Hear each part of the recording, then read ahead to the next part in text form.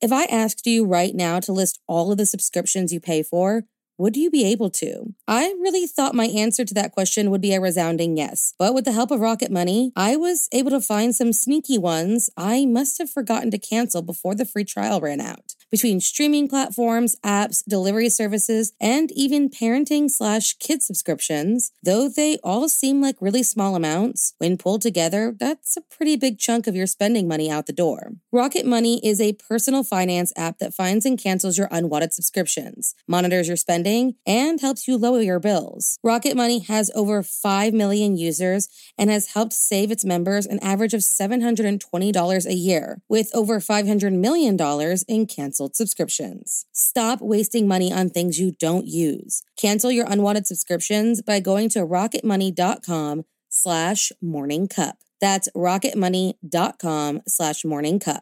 rocketmoney.com/morningcup. Today's podcast is brought to you by newspapers.com, the ultimate destination for exploring the mysteries of the past. If you're fascinated by true crime, get ready to dive into the stories that made headlines. Newspapers.com offers nearly 1 billion pages of historical newspapers from the U.S.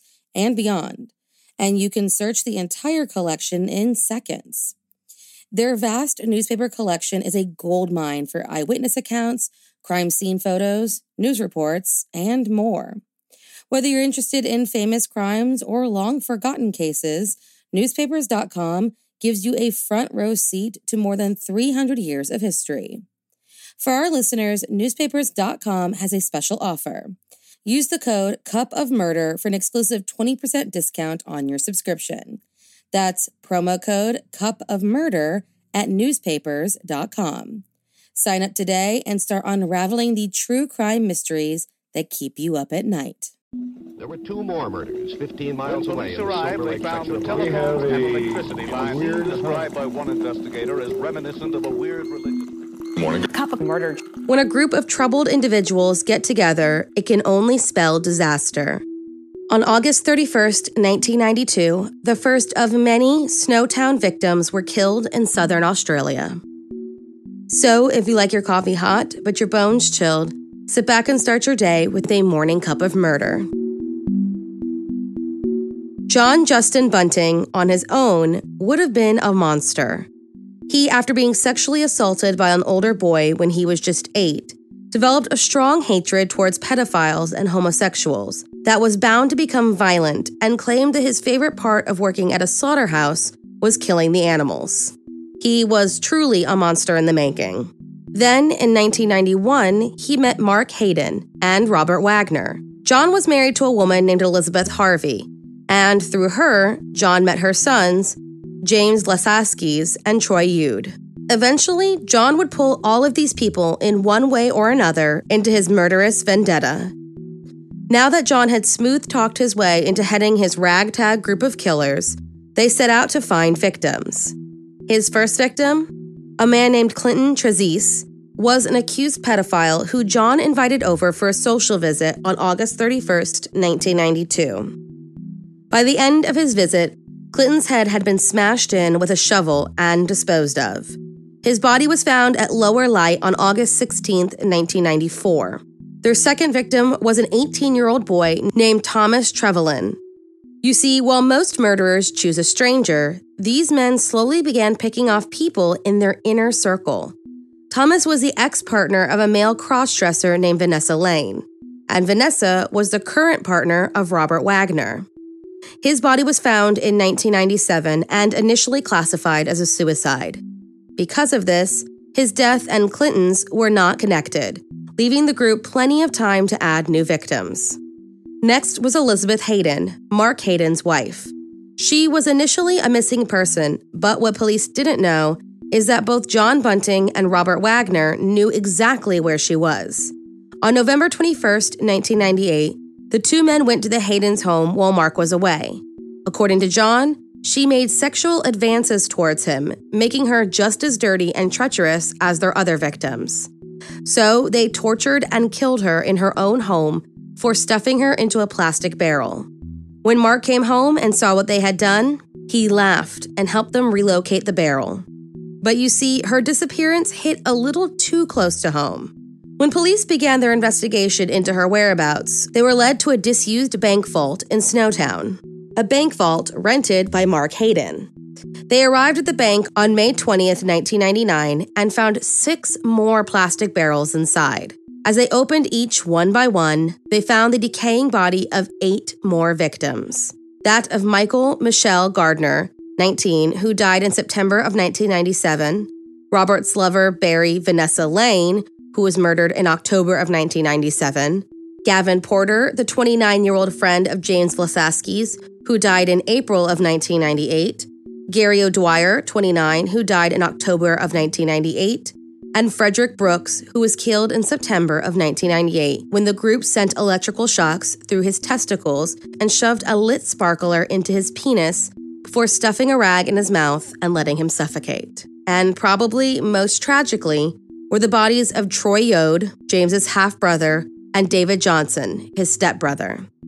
James saw John as a father figure whom he could trust. When John told him about his hatred towards homosexuals and pedophiles, James was quick to join him on his crusade, even confiding in John that Troy had molested him when he was 13. With that, Troy's fate was sealed and he was killed in August of 1998. David was led to the bank in May of 1999, where he was strangled, handcuffed, and forced to read a script confessing to all of the murders, as well as giving the group his bank information, something they had done in the past. While James and Robert were out trying to get the money from the ATM, John finished David off. Robert was mad that he had not gotten to play with David like he usually did with his victims. So the group dismembered David, fried him up, and sat down to dine on the pieces together. James took part in the torture and murder of both of his brothers. With this discovery came the name the Snowtown Murders, or the bodies in the barrels. 2 more bodies were found in the days following the gruesome Snowtown discovery. Both 26-year-old Ray Davies, who was killed in December of 1995, and Suzanne Allen, John's 47-year-old ex-girlfriend, who was killed in November of 1996, were found buried in John Bunting's yard. The murderous group, John Bunting, Mark Hayden, Robert Wagner, and James Vlasaskis, were arrested and charged with various murders. When asked why he committed the crimes, John said that, while cashing their disabilities checks and stealing their money was great, murdering them was simply icing on the cake. That he killed just to kill. John and Robert's trials lasted almost 12 months, the longest in the history of South Australia. The key witness for the Crown was James Vlasaskis, who pleaded guilty and confessed to 4 murders. In accordance with the deal, he was sentenced to 4 life terms with a minimum of 26 years and is held in isolation in an unidentified South Australian prison. In December of 2003, John was convicted of 11 counts of murder and Robert of 10. Because he was the ringleader, John Bunting was given 11 consecutive life terms, while Robert would serve 10. When his sentence was delivered, John stated that he simply did what authorities weren't, getting rid of horrible men. In 2004, Mark Hayden was convicted of 5 counts of assisting with the murders, but the jury deadlocked on the murder of his wife and Troy Yode. When he was retried for assisting in their murders, he pleaded guilty. He received 25 years and must serve a minimum of 18. If these men had never met, if John was left to his own devices, who's to say if the crimes in South Australia would have ever happened? Or if John simply made monsters out of troubled men? Thank you for joining me in my morning cup of murder. Please join me again tomorrow to hear what terrible thing happened on September 1st. Don't forget to rate and subscribe and let me know how you like it. If you want to help support the podcast, there's always Patreon or just sharing it with your true crime obsessed friends. And remember, stay safe.